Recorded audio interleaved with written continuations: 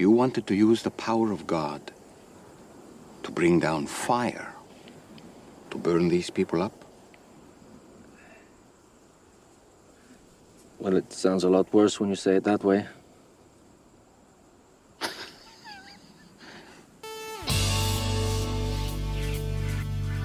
Welcome to No Church Answers, the weekly Christian podcast for men. We're not pastors, just regular guys looking to model positive Christian leadership in our work, families, church, and communities. Want to discover ways to apply Scripture effectively in everyday life? Tired of the pat answers in Sunday school? Then settle in for a gritty, authentic, and unexpectedly funny Christian podcast. And now, No Church Answers. Hello, welcome to No Church Answers. This is podcast 317, and that bit of sampling at the start signals a special large-sized podcast on Season 2 of The Chosen. I'm Steve Titch, producer and acting host, filling in for Bill Cox. With me is No Church Answers regular Robert Koshu, who is a first-rate corporate trainer and one of the congregational leaders of our church's youth ministry. So we call him the Professor. This is our second podcast on The Chosen. If you want to go back to podcast 311, we did about a month and a half ago. We covered season 1 pretty much in depth.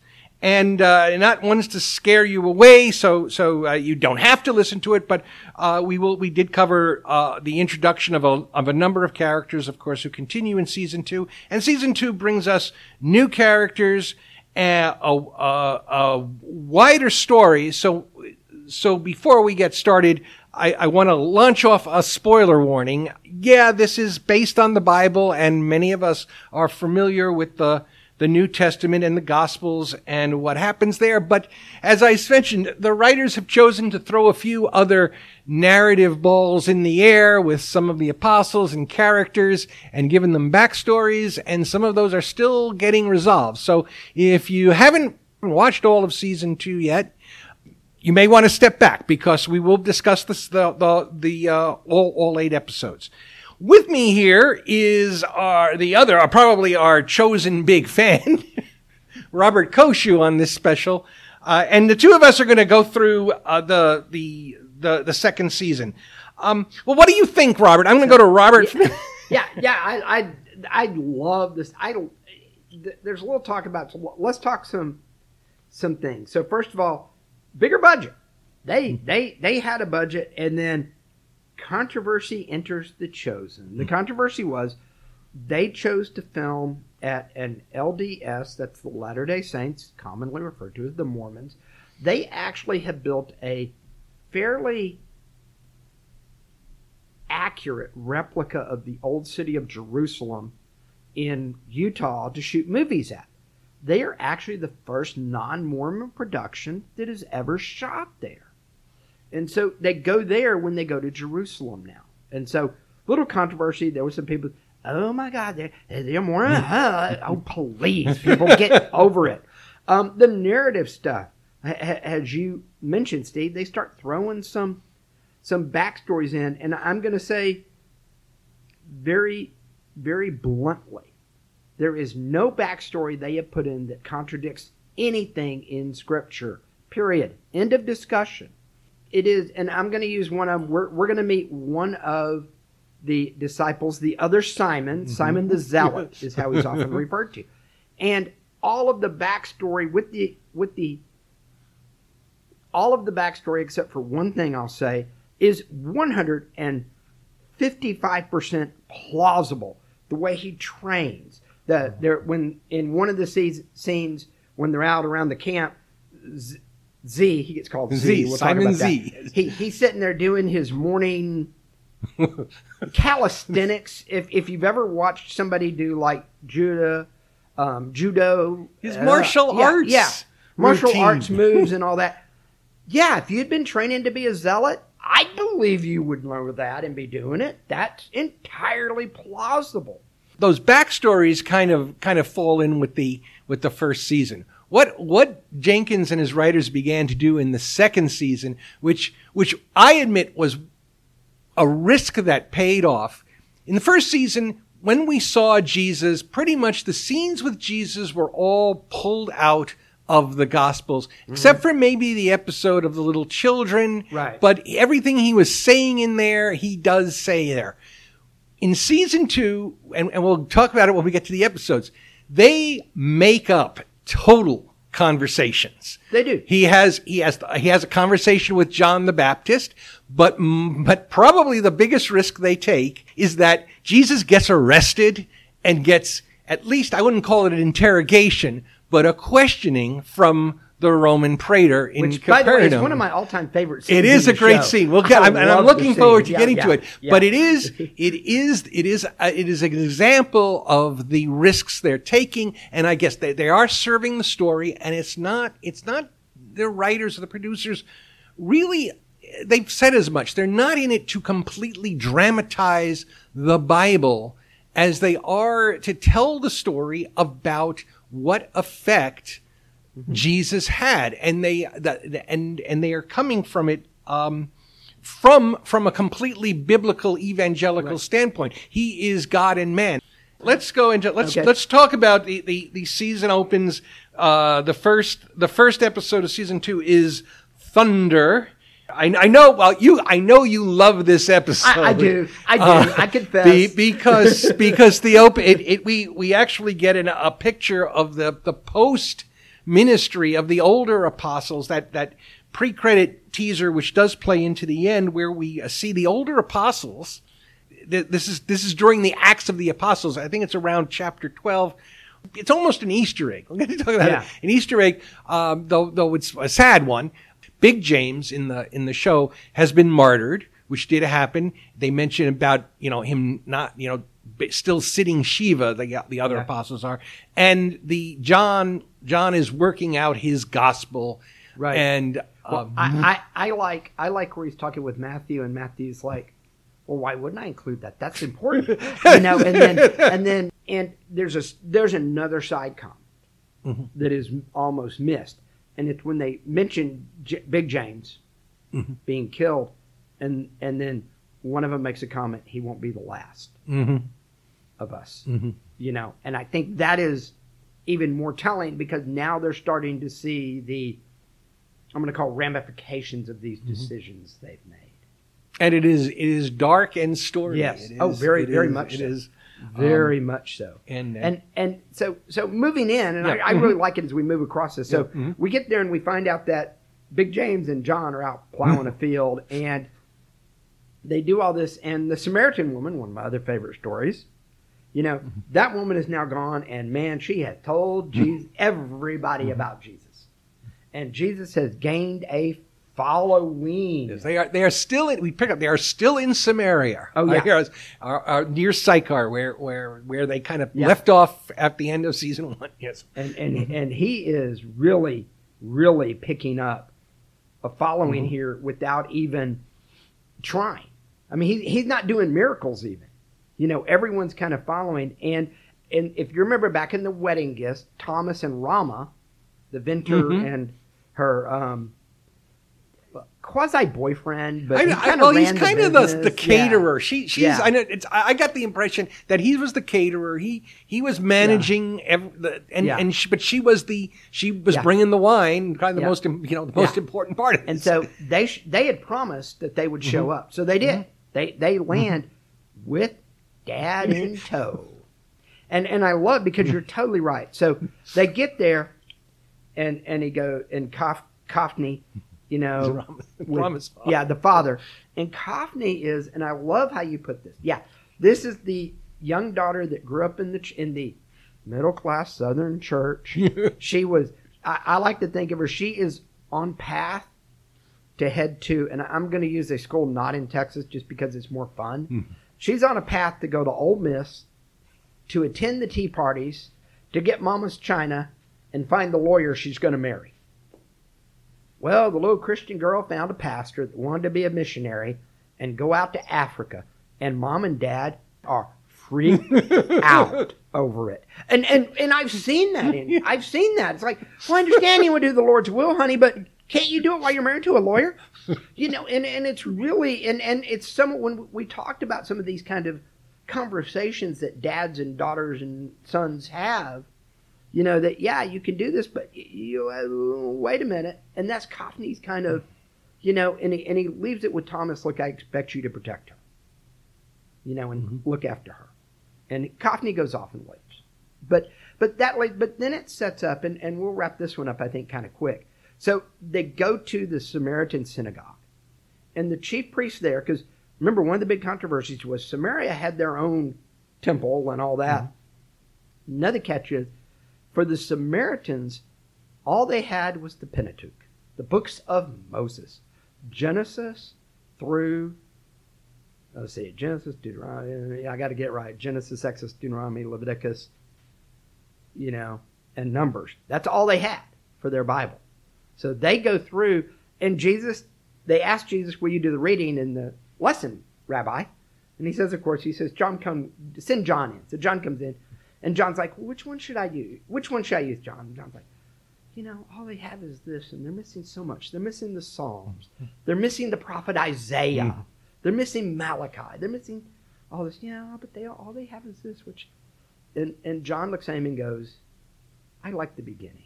So Jesus pulls out, and we'll come back to that, because I know there are things we want to talk about in the episode, but, you know, it's a setup, and it shows how he's reaching out to this community that the Jews have really rejected in a lot of ways. And you can see it in the conversation with John and Big James. You really see the dislike and the prejudice. They freak out when they find out who they were plowing a field for, basically.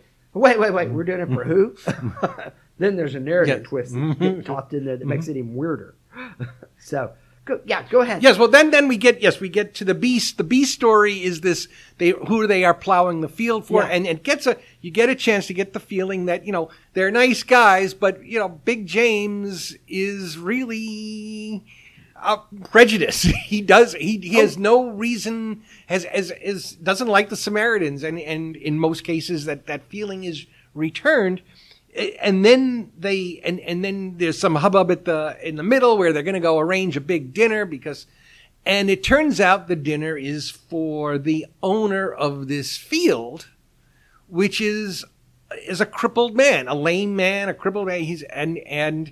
And we find out his name is Melech. He's poor, he has a family, and I don't even think Jesus met him. He's just told James and John to go plow this field for him, and the man is overcome, and then they show up with all these provisions for dinner, and then, yes, in a big twist and another big risk, we find out how he got crippled. Which turns out he was one of the group that robbed the Samaritan on the road, and he took off with the guy's horse, and that's how he got crippled. He got thrown from the horse, but he makes this confession, but suddenly the Good Samaritan story isn't just a story; it's drawn. It's kind of, you know, folds within folds. It kind of throws you. They onion it out for us really well. But again, I think part of it is to illustrate the effect that Jesus is having on people, and this man feels completely unworthy that Jesus the Messiah would walk into his hut, really, and that's what it is, and bring him food, and he confesses. It's a remarkable scene. It's a remarkable scene, and I think that will continue to play out throughout the season. It does, and then the other thing about it is, so at the end, you know, Big John and James, or Big James and John rather, they start to feel better about Samaritans till they get confronted, get spit on, and then you know, and Jesus, bring them call fire on heaven on them, and then Jesus, of course, looks at them. You know, no, we're not going to cause stand your ground, die, or we're not going to do this, blah blah blah, and then the Samaritans leave, and Jesus looks at him, and you put this in. I'm so glad you brought it out. You wanted to use the power of God to bring down fire to burn these people up, and John, well, it sounds a lot worse when you say it that way. I'm just like, yeah. And then now I get to wrap up. Because this is my because this is that. So we go back. So Jesus opens the scroll, and he starts reading from the first book of Genesis. In the beginning, God created the heavens and the earth. And it's interspersed with thunder and lightning back to the beginning scene of the apostles old. And John writes down, in the beginning was the Word. And the Word was with God, and the Word was God. And it bounces back and forth between the two, which is really the symmetry of the Bible, because what it really is, it is not a historical book. It has history in it. It's not a philosophy book. It's a book of God's pursuing of humanity to bring them closer to Him. That's what the Bible is all about. And that symmetry is so reflected when you reflect those two exact scriptures back to back together. And that's something I would 100% tell everybody. Look, when you watch it, do that, and then pull it out and read them back to back. Well, our Pastor Taylor's Christmas sermon did exactly that. He did, and I was so happy. It's online. You can find it. It's a sermon of, I believe, of December 24th. It's on YouTube. Pitch for Sugar Land Baptist Church. A second episode, I Saw You. And it's largely in the next couple of episodes do this. We see the apostles trying to work together. Basically, it's a motley group. I could say that. Well, and not only that, but you have to remember. So who do we have here? So we have Simon, who was a fisherman. He only married one of the bunch, by the way. But he is also the guy who he runs in where people lead. He views himself as the leader. You know, he is kind of a natural leader, but he does really view himself as a leader, you know, in this. But he's also the guy who at one point was going to throw everybody under the bus. By the way, he's forced to get along with his hated enemy, Matthew, the tax collector, who's out there. You've got a couple of other fisher guys, but they're a little different because they're inheriting Dad's business. So they're not out they're not building the business. They're second generation business. Then you throw in, at this point, you already have also the wine guy, Thomas, who's a doubter and overthinks everything, you know. And so you're starting to get, and then you got Mary Magdalene running around, and Andrew, Simon's brother, who, Andrew is kind of like the little brother to everybody. He's always picked on by everybody. He gives everybody a hard time. So you've got this group trying to figure out how to work together, and they're totally different people. And I think that's something you start to see, because now you're dealing with personalities, and it comes back to your thing, Steve. The disciples, for the most part, in most biblical dramas, you get the impression that they all got along and everything was great. And let's be real, if we've ever been a part of any group of any kind, yeah, there's going to be a lot of times you're going to get along, but there's also going to be disagreements. And it's not only normal. That their personalities rub each other the wrong way. Especially if you're, you know, and I know Steve has done camping with Boy Scouts. I'm an avid camper. If you're out camping and having to cook and cook your food and in their case find their food and do everything else, there's a little stress involved in all that. It's in ways a little good for the soul to show people this is what life is like in a group. And that it's okay, and I think that's I think as we go through that's one of the overarching themes of this whole season is this motley group coming together. But here we have the introduction, Robert, of Nathaniel. Yes, and I think I just want to just step aside a minute because it's not in my notes because I thought of that, but it is what I find like the man story here. Here is a man who thought his calling was one thing, and devoutly followed it and saw it as his gift back to God, using his gifts and finding out that wasn't it. And Nathaniel in this drama is an architect, and his big project with Roman support and officialdom, it collapses. I'm not sure. Somebody dies. Somebody gets injured. Yes. I'm not sure if another worker dies. And to quote the builder, not the architect. You will never work again. Yes. and so he goes out and sits under a fig tree, burns his drawings, burns his plans, and looks up to God, and he invokes Psalm 102. Yeah. Do not hide your face from me, on this day of on the day of my distress. And he weeps, and he seems so alone.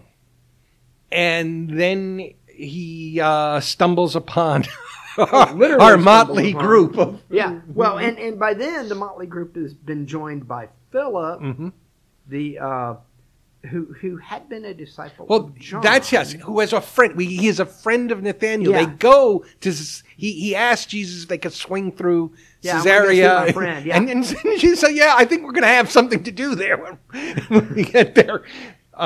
And so they hook up, and suddenly Nathaniel is brought into the group. Yeah. Well, and it really hits when Jesus looks at him. You know, Philip basically says, "Hey, you need to come meet this Jesus. He's the Messiah. He's the one John was talking about. He's the one you need to say." And Jesus looks at him and says, "I saw you." Mm-hmm. He evokes Under the fig tree. Yes, this is a moment of Jesus embracing his divinity. Yes, as you talked about in it, and he says, "You saw it." And he basically looks at Nathaniel and uses the words that we've heard him utter everywhere else: "Follow me." And Nathaniel says, "When do we start?" You know, and Jesus says, "Tomorrow." He's got a new role for him. Yeah, you got a new role, and we're going to get started on this tomorrow. You know, and I like the interplay that starts developing here between Philip, Matthew, and Simon. Because now, you know, Simon and Matthew have been back and forth against each other no matter what. Because Simon, in addition to Matthew being a Roman guy, well, Simon owed that debt to him. Simon owed the debt. But it's also the fact that it's not just the tax collector versus the fisherman that owed the debt that he didn't trust, but it's also Matthew is very, at this moment especially, very prim, very proper. His robes are way different than everybody else's. Matthew would be what I would consider a very white collar worker. And Simon, you know, he's the working guy. He's the working stiff out there. He's a leader, but he is a working stiff by any stretch of the imagination. That class conflict. Yeah. But I think there's something really personal. I mean, there is a personal animosity there that is going to be. But Philip takes kind of a shine to Matthew. In fact, Matthew, we hear more about how ostracized he is, which gives a bit of sympathy toward him. You find out that Matthew's father threw him out of the house when he was 13. Yeah, because he had decided to work for the Romans. And he's been making his way since then, and he's become very wealthy, but he's also very lonely. I want to pause for a minute and talk about Magic Mind, a productivity drink that keeps me focused and improves my concentration, and has helped me stay productive throughout the day. You know, I find that coffee or caffeinated sugary soft drinks have the downsides, and, you know, they can give you a jolt, a good one, but then you get wired for a few hours, and then, boom, you crash.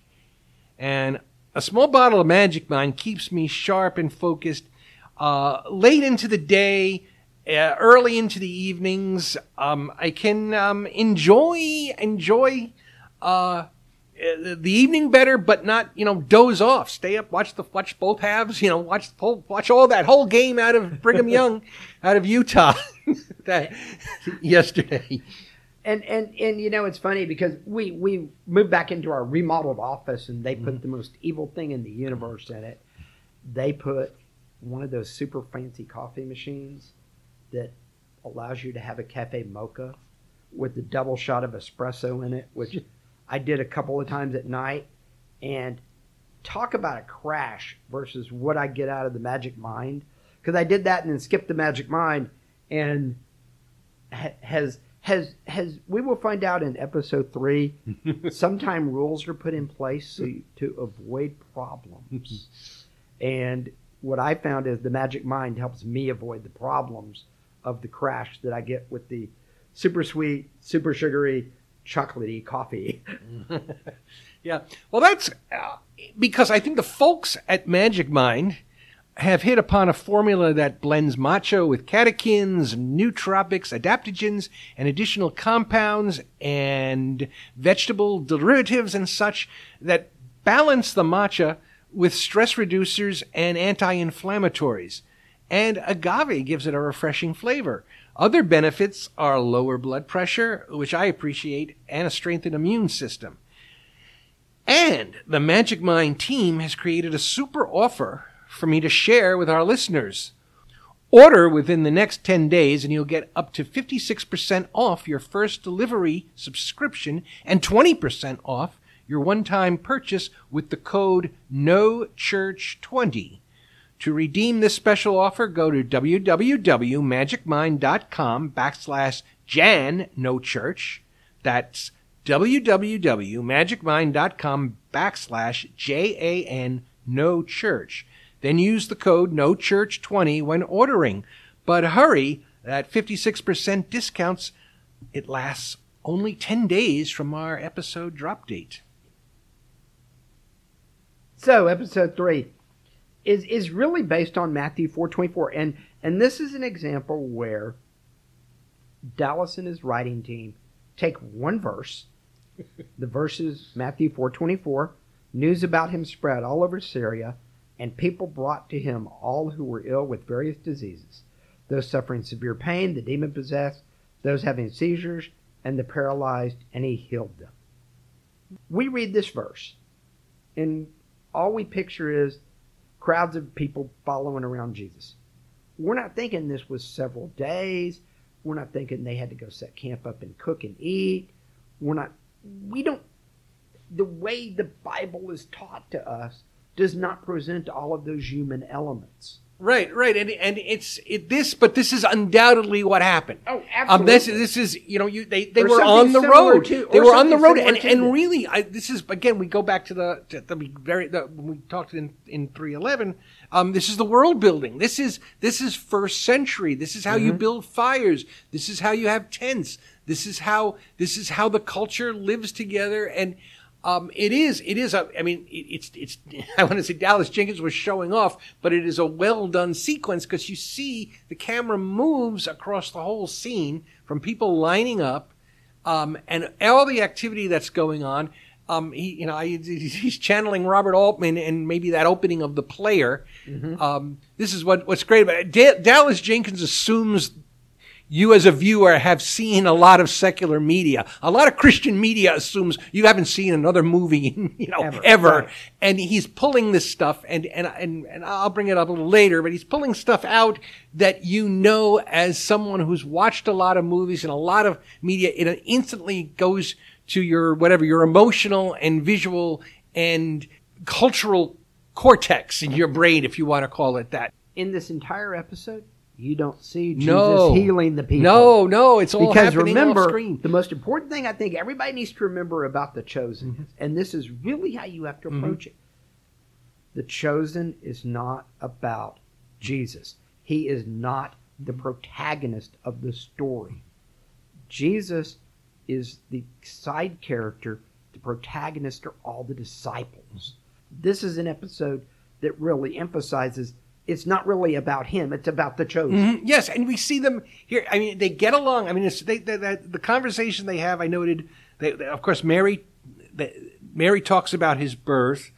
They even talk a little bit about, how do they really follow the law? And Thomas says he ate meat and cheese together once, and Big James says you'd love that one. He snatched a bit of pork, I imagine, off a brazier of some first century thing, like a little pulled pork there, and he said it was delicious. And so these guys are everyday people, but of course, what happens? Simon begins to bait Matthew, and the group gets a little testy. Yeah. And until we have that. Then Jesus shows up, and he shows up exhausted because he's been out working all day. And he kind of drags himself to his tent. Mary comes over and washes him, which I love the foreshadowing that you mentioned. Well, yes, the hands, feet, and forehead. Yeah. And he collapses, and they all just kind of stand by and go, oh, we missed it again. Better pay attention better next time. So it really starts to set that up. Yeah, and then we get to episode 4, and my note here is if last season's the wedding at Cana was set up as a light comedy, this episode has all the notes of a spy thriller. We get 2 new characters, Simon the Zealot, Simon Z, and Atticus Emilius. And Atticus, of course, he's not in the Bible at all, but he's an excellent character.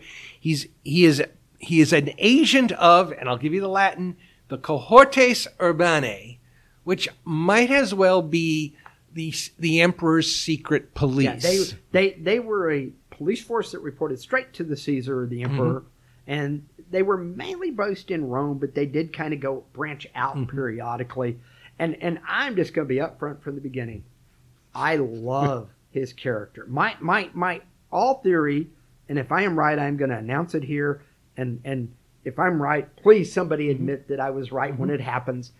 I think at the end of the day, he's going to be the centurion who confesses truly this was the Son of God. Okay, that is my theory. We will see. That is great. Actually, but again, going back to this is the character we all recognize: the cynical but capable agent who has a disdain for the politics, for the petty interests of his superiors and the rulers. He treats them all with a sneer. And he is, but to give him credit, he is probably the smartest guy on the imperial side right now. And we see, and he's going to make a formidable antagonist. Well, he's there because he has been assigned to search out and figure out the Zealots, because the Zealots Rome will put up with so much. They will not put up with open rebellion. And the Zealots are open rebellion. And the Zealots in this are presented as an organized, almost an organized terrorist band. Well, we have training camps. They were. Yes, They were, for lack of a better term, I'm going to use it. They were practically Al-Qaeda. They had their little religious. They had a rabbi leading them. They were called to be warriors in the sense of David and the Mighty Men. Go listen to tons of our earlier podcasts to hear about our discussions of David and the Mighty Men. But they are really called to be. The Zealots are there to kick Rome out, and by any means necessary. Right. And Simon has bought into it wholeheartedly. We get a new story with him because this story, this episode revolves around the healing of the lame man at the pool of Bethesda. And this particular healing, it's a familiar one. There's a lot of healings, but just to bring our readers, in case you haven't seen it, this is the lame man at the pool, which legend says the angel stirs up, and there might be a hot spring underneath there, but it bubbles up, the water bubbles up, and the legend is if you are ailing, if you're the first one in the water, you get healed. And so the lame man we know has been lame for 38 years, and Jesus heals him, and he heals him on the Sabbath. And as part of this, and we'll see this plays into it, he tells the lame man when he can walk to go pick up your mat and go. Pick up your mat and go. On the Sabbath, which picking up your mat would be a violation of Sabbath law. Now that's going to play into this, but the whole story about the timing of this and is what makes this a very gratifying story. Maybe my favorite episode of the season. It's episode 4, The Perfect Opportunity. Well, and I like one of my favorite parts of this whole thing is that there's all the other piece that goes along with it. I love the interaction between Jesus and the man at the pool, because it is very much And this is really Jonathan Ramey at his finest as an actor. Between that and the scene here later we'll talk about. But it's, the lame man, are you going to heal me?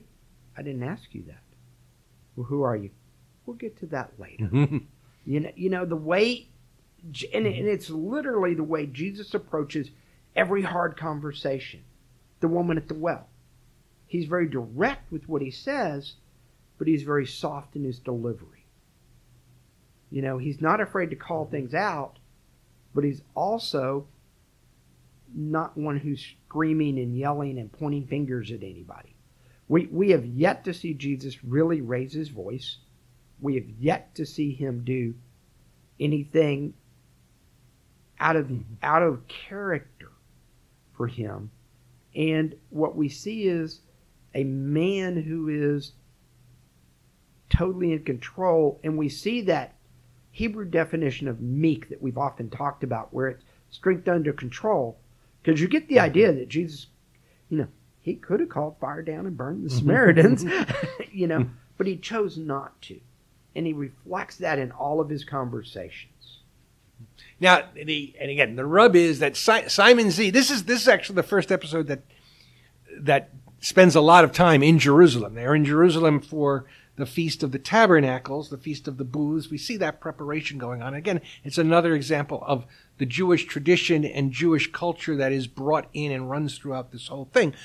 But the lame man at Bethesda, we are set up, is the older brother of Simon the Zealot. Mm-hmm. And who when he was a kid, fell out of a tree, it looks like he broke his back, broke his spine, was paralyzed. The younger brother took care of him in a way, made sure he was included in the games. And they I guess after their parents died, they did live together for a while. But Simon, in the middle of the night, takes off to join the Zealots because he's begun to witness the oppression and the treatment the Romans the Romans give the Jewish people. And he leaves his lame brother alone. His lame brother finds his way to Jerusalem and Bethesda and has been there for 25 years. Simon Z has been dispatched. His assignment is to assassinate the Roman proconsul in Jerusalem I guess pretty much close to sundown on the Sabbath. That's the only time. It's like a spy thriller. They map everything out. It's the only time the proconsul leaves his posh, dwelling to go to. He has a favorite local restaurant. You got to love this. And they know the route he always takes. And of course, Atticus is like shaking his head, saying, why the heck does he take the same route on every Sabbath? And so he pretty much knows this is going to be the hit point. And, it's very well organized. There's going to be diversions, but then Simon Z, because a half hour earlier, Jesus has told his lame brother to walk, and Simon Z is on the verge of drawing his knife, and he sees his older brother walk by. And his world is rocked. Yeah, totally. And he decides he's going to follow Jesus at that moment. Mm-hmm. Because of that healing at the Bethesda, our old friend Shmuel is now working in Jerusalem. He's on Shmuel the case. is of course the Pharisee from Capernaum who was beside himself when Jesus cured the crippled man on the Sabbath and actually told him to get up and walk, and he equated himself with God. And now this blasphemer has shown up in Jerusalem, and we've got to get going on this. Well, and Matthew, of course, looks at Jesus and says, why didn't you just wait 30 minutes to heal him? And Jesus looks at him and says, sometimes you got to stir the water. So, episode 5, Spirit, we've now left Jerusalem. They're camped out alongside the Jordan River near Jericho. And Simon Z has decided to kind of tag along. Meanwhile, Atticus, he's kind of intrigued by this. What's this deal with this Messiah thing? And so he's kind of following along as we go here. Shmuel, meanwhile, back in Jerusalem. We got politics afoot. Yes. He finds out that it's Jesus and that there was an investigation going on because he instituted it, but that got shut down. Why did it? Oh, because there was another Pharisee named Nicodemus that shut it down. You know, Schmill is kind of on his way now doing the thing. But, you know, by the way, Creepy John enforces his creepy thing because how he greets them as they're walking. John jumps out and screams at them, you know.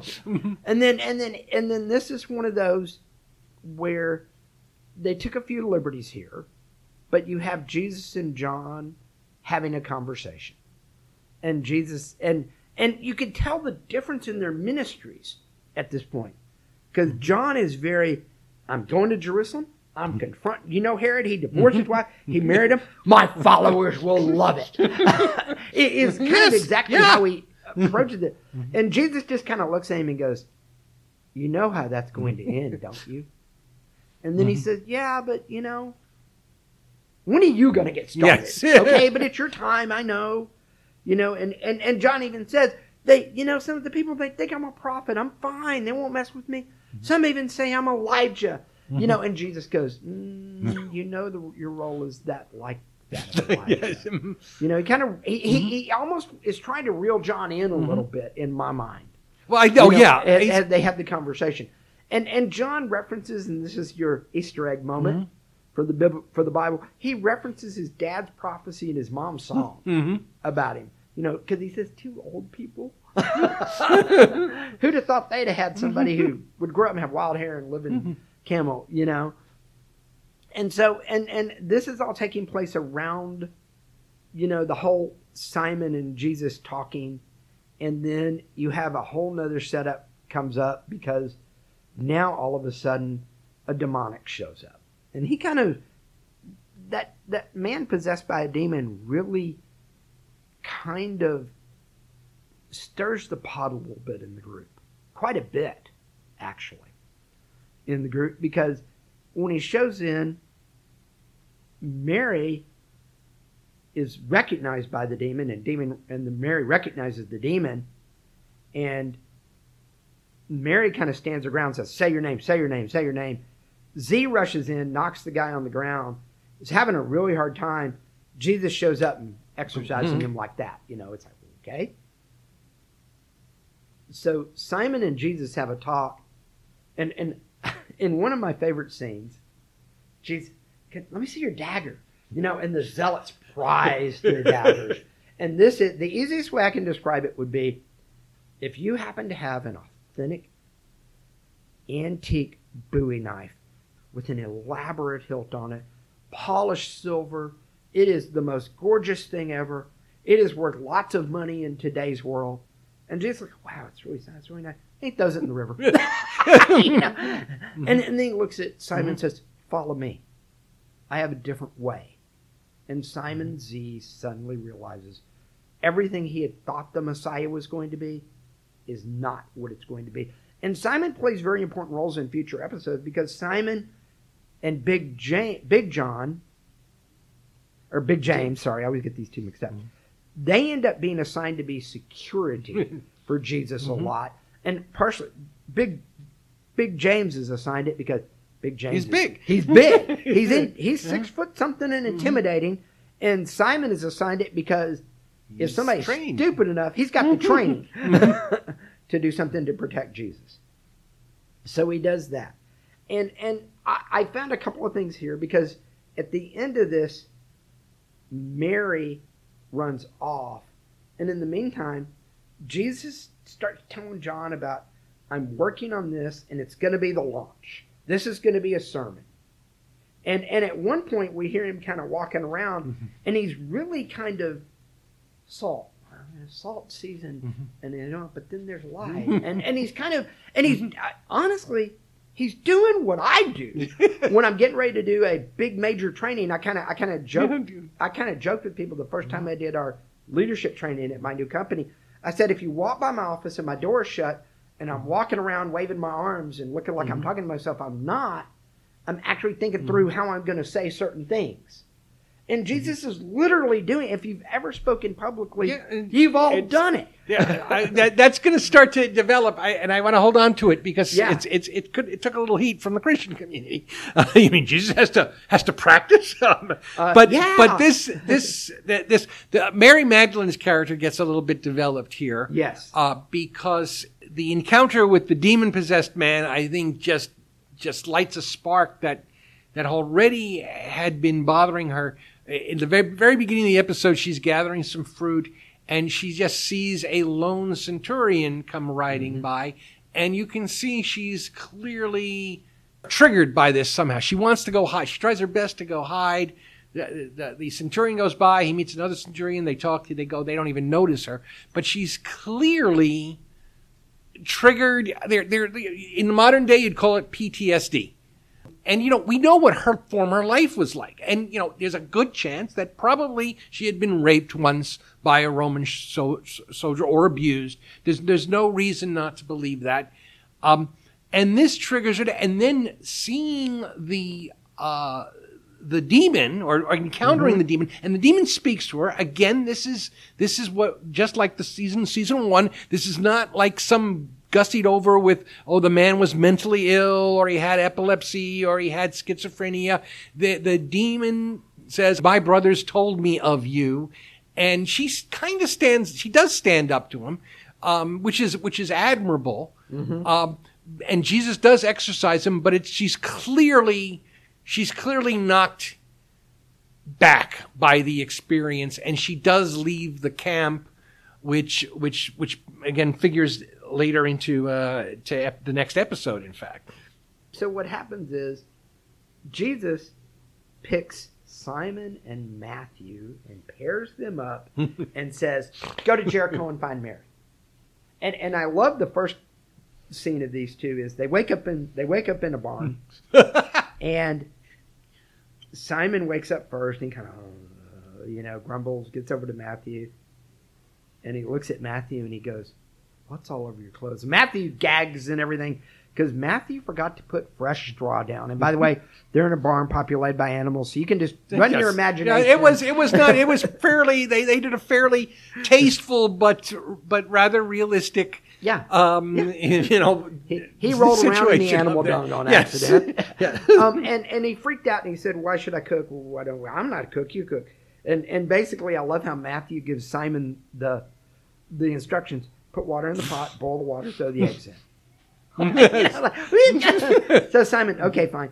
And then they have this whole conversation about, how do you view Mary? And it's apparent Matthew's taken somewhat of a shine to Mary at this point.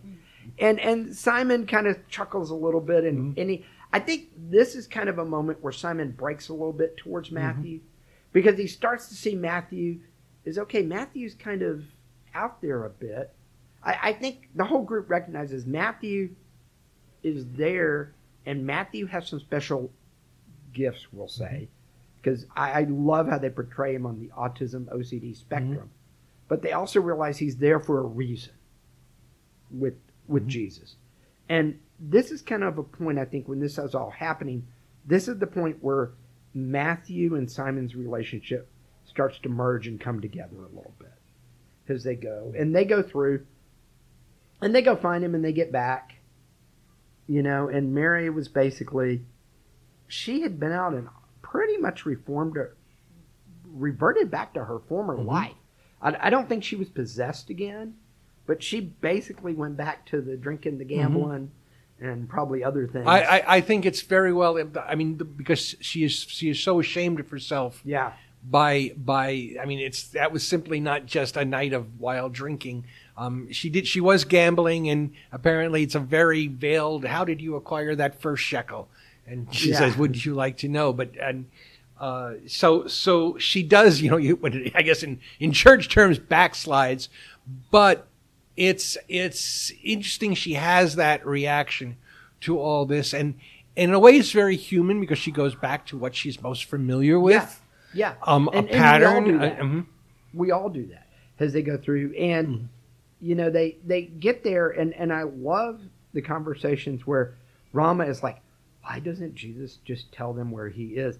Instead, he sends two people who don't get along to go find her. And Mary is just like going, Mary, the mother of Jesus, is like, I don't understand either. He does things I don't give up to. But what's going on, actually, because we're bringing up, because this episode's called Unlawful. Yeah. It's going to deal with the law, but tensions are growing. We now hear John the Baptist has been arrested and thrown in jail forever, I guess, because Herod is judge, jury, and he's going to ultimately be executioner. He just hadn't executed yet. He's put John. John does have followers, but the disciples are beginning to realize they're attracting attention from first of all the powers that be in Jerusalem. They're running out of food. That's the other thing. Yeah. They're running, which is going to be important because they're running out of food. And Thomas says, why can't he make food out of thin air? He heals people. And Mother Mary says, well, it doesn't work that way with him. And, you want to say, well, why not? And then not only that, but you're starting to see that they're starting to recognize that this isn't what some of them thought it was going. I think Simon Z gets the first glimpse into it that no one else got in the last episode, that this is going to be really different than we thought it was going to be. That there's a whole lot more to this following the Messiah thing than they had led us to believe. And then of course now we get towards the end of the episode and they go into Shabbat and they go to the synagogue. And the rabbi is reading Deuteronomy 23:3-4. And the nations being excluded from the assembly of God. Jesus is hungry. Hey, he's human. And this just seems to set him off a little bit. Yes! So he kind of looks over. He finds a crippled man. He heals him in the middle of the service. Of course, the rabbi has a freak out about, oh my God, you healed on the Sabbath. As they're walking out, they then come and go, well, as we're leaving, here's the wheat gleanings. So they grab the wheat and eat it. And of course, that really sets off the rabbi. Because now they have now gathered food on the Sabbath. And I love it because, by the way, the pre-treat in this episode was David getting the loaves of bread. And yes, the that is set when up. Him and his men were hungry. Samuel, I have 1 Samuel 21:6. Yes, yep. and all you that the Easter egg is David in that scene, and you really don't know. It's a tricky one because it doesn't put the year. We don't know exactly when it's taking place. It's a little. Again, Easter egg for the biblical followers, right? Because he says you and Saul are not on good terms. Good terms, and I'm going to be in trouble if I feed you as you go through. So but I was going to say the words David uses is pekush nefesh, saving a life. Is the Hebrew? Pekush literal nefesh. Yeah. Which is allowed. You are allowed to violate any Torah law in the name of saving a life. And by the way, healing a crippled hand doesn't fit that. Yes, and the Pharisee, the rabbi points that out. He doesn't even wait for the term. He just says, "Hey, wait a minute, that wasn't endangering his life. In fact, it wasn't really that big a deal at him at all." So this is. But that ends. That does come right out of the Bible. Yes. Matthew 12:8, the shocking moment where Jesus declares himself, the Son of Man is Lord of all and Lord of the Sabbath. And it's like, whoa. And we'll be back we've got 2 more episodes to cover. We'll be back right after this.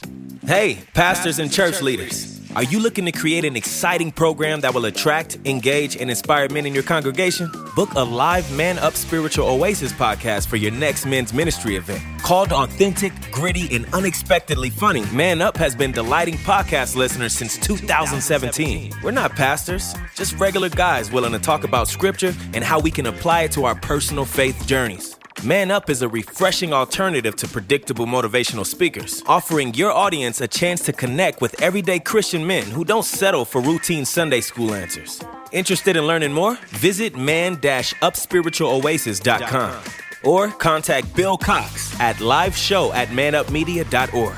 And now, back to the fellows of Man Up.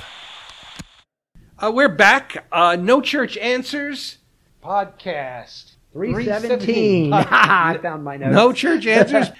We are looking at season 2 of The Chosen, episode 7, Reckoning. Everything is beginning to come together, and we have I'm going to come out and say it's totally fictional, but it works. The arrest of Jesus. Well, we know from the end of season 1, Jesus has been sought for questioning. Yeah, Quintus Atticus has found him. So, well, and my favorite, and this is Atticus all along, and I love it. He basically sees he gets into Capernaum. He sees the note, he rips it down, he walks it in, and he said, "I want to see Quintus." And he slaps on, and of course, the low-level official looks at him and goes, "You mean Praetor Quintus?" And he goes, "Yes." And he goes, taps on the table to the notice, and he goes, "Did you deface a public notice?" You know, this is the low who has no clue who this guy is. And he pulls aside the cloak that he always wears that hides the emblem. Yes. And he goes, "How about now?" You know, and it's just one of those. If you've ever seen the crusty old detective, yes, which is comparable to pulling. Yeah, you know, and then of course he gets in there, and Atticus goes into the whole thing, and Quintus goes into the Atticus and Malleus, and of course they trade insults because at one point Atticus looks at him and goes, "I don't see how you hold your arm up with no spine, all that armor, you know." And they're back and forth, and then he says, "Go get him." And so Gaius and him grab a bunch of soldiers. Good old Gaius, we see him. You know, Gaius is still around, and I really love the Romans in this in this series. I really do, because Gaius is the dutiful soldier who's just doing his job. Who actually on one level kind of has a fondness for the Jewish people, for lack of a better term. You know, he kind of he doesn't hate them. No, in fact, he was the closest Matthew had to a friend. Yeah. And I'm going to jump ahead. Matthew has left, Upton left, to follow this itinerant preacher who's literally camping out on the countryside, and in kind of a plaintive way, Gaius says, you know, he's used to expensive food. Yeah. And later when they do encounter Jesus, there's a little tussle, but he's going to go quietly. Jesus looks over at Gaius and says, "Matthew's doing fine." Yeah. And I mean, you know, I knew, Jesus knew exactly what he was thinking. And Atticus, in my mind, is very neutral in everything he's doing. You know, if you're using the old, "Oh dear God, I'm going to freak some people out playing Dungeons and Dragons," he is very much a lawful good. He's following the law and trying to do good. You're talking Atticus here. Atticus. Mm-hmm. You know, he's his job. He's doing his job, and that's really, I think, how he views it too. You know, I think he wouldn't hesitate to kill someone, but I don't think he would just go kill to kill. Quintus, on the other hand, is your typical depraved Roman despot. You know, who I want my taxes paid, I want everything good. You know, and it's really just, you know, when Atticus gets there, he goes, "Hail Caesar!" I did hail him already, right? You know, kind of comments back and forth, and then so they go arrest Jesus. So when they get there, you know, they're kind of running around, and Andrew is kind of freaking out because of John the Baptist being arrested. You know, Philip is. And so when they get there to arrest Jesus, Jesus looks at him, and the first words they say are they basically, Atticus and Gaius walk up. The soldiers pop on the hill, so they're all surrounded. and they say, Jesus of Nazareth, you are wanted by questioning for a Roman official.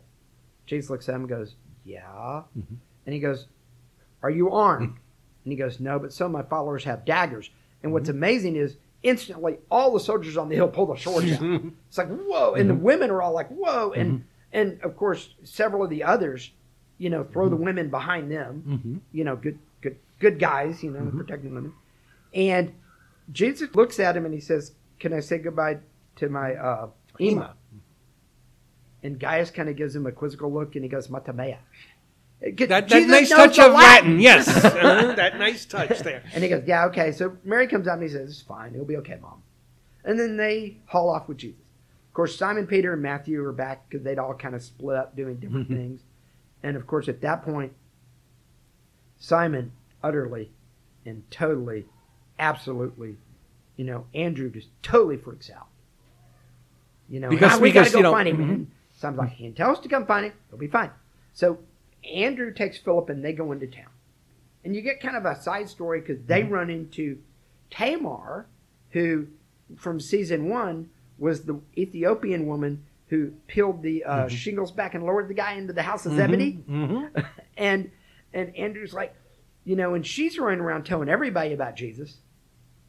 And Andrew's like, you've got to stop doing this. The Romans are starting to pay it. And you notice, as long as we're tweaking Pharisees, no one cares. To an extent. They start to care some. But the minute you want to get the Romans involved, no, because the Romans can kill you, you know, without even batting an eye. Yes. Yeah. And so Tamar says, all right, you and my friend, we need to split up. And Tamar says, I want to follow Jesus too. And he says, okay, come with us. We'll kind of figure it out as we go. And then you get in my head, and we could spend a minute or two here. It is literally one of my favorite scenes in The Chosen so far. And there are lots of favorites. This one, though, I love it because they bring him in and they start to talk. And he's like, have you ever been to the East, Jesus? And he said, no, but I've received visitors from there. Oh, you mean like the guys that brought you the gifts when you were born? Which I thought was just that was awesome. Brilliant. Yes. Awesome. Yes. But then he said, they eat their fish raw. And Jesus goes, you know. And he goes, eat the flesh and spit the bones out. You know, you bring us victories we can't achieve ourselves. You settled the largest single debt in Capernaum history, a catch so large we had to have soldiers guard it. But then you stole the guy that brought it in. And he goes back and forth. And at the end of it, he goes, no more bones, Jesus. I need you to stop doing this. And Jesus says, I can't do that. And Quintus instantly goes, then I can't promise you won't stop breathing. And then Jesus looks at him and says, well, as long as we're clear of both what we can and can't do, you know, which is one of those. And then Quintus shows his true despotic side. And it is a throwaway line that if you don't pay attention, you'll miss. As he's walking out, he goes, oh, too bad about your cousin John going into Herod's court like that. Wasn't a good idea. You know, what you're starting to see is a somewhat marriage together of the Jewish people and the Jewish authorities going, whoa, this preacher, he's a little crazy. And he's going against God's law. And now he says he's the Son of Man. We need to have some conversation. And the Romans going, because Quintus is like, Atticus looks at him and says, and you don't think this is a problem? And Quintus, it's harmless. And Atticus is like, this could be a real problem. And we get to the final episode of the season, Beyond Mountains. Let's put on a show. This is again, I don't think I've ever imagined the Sermon on the Mount like this. I got a Woodstock vibe from it with the stage and the farmer's field. Yeah. And I'm going to disagree with you a little bit. I don't think the con men were con men. I think they were shrewd businessmen. I don't think they were trying to con. I think they would have paid at the end of the day. I think they were trying to, they weren't trying to con the farmer out. they were trying to get the best They price. go I'll be the both honest ways. with I that. think they really were representative of modern capitalistic most thinking. definitely. What struck me, I'm jumping ahead, but in the when they talk in the tavern, where he specifically says that man will never have to work. That man will never have to work again, which, and of course his apprentice says, but still, and kind of trails off. But I have heard Silicon Valley, someone will come up with something, and they'll pay them a couple of million for it, and the guy. And then that turns out to be $1 billion project. Facebook does that. You mean Google does that. Like Microsoft buying the Windows program Windows for from $80-something from Xerox, yes. That basically, or Apple stealing the Park. Yes. Then Zappa, yes. There is something very familiar about the older man in that group. He says, hey, I just want to make enough to have, control my choices, to have choices. I mean, he talks like some of the upper middle class people here today in their terms of, and he kind of also sees it in line with God. I mean, he's, I also got a little bit of a gospel of wealth vibe from him. I'm doing, this is the Lord at work in my life.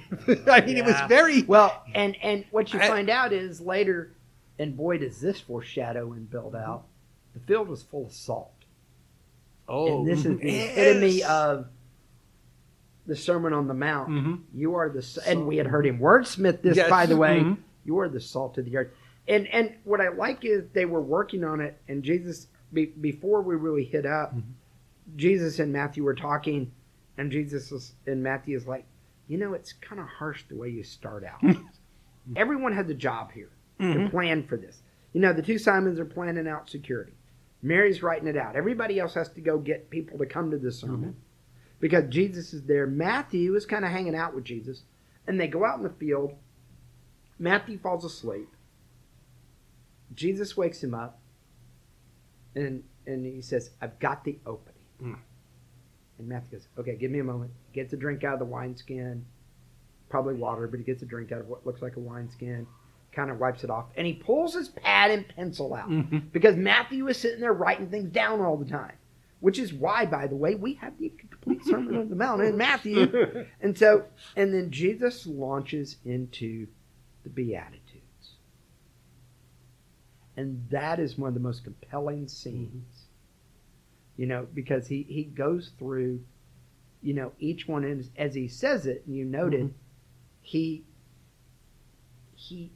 each one, it focuses on one that it could apply to. And when we get to blessed are the persecuted, it cuts, or because of righteousness, it goes straight to Matthew. And he's looking right at Matthew. Exactly, as he does it.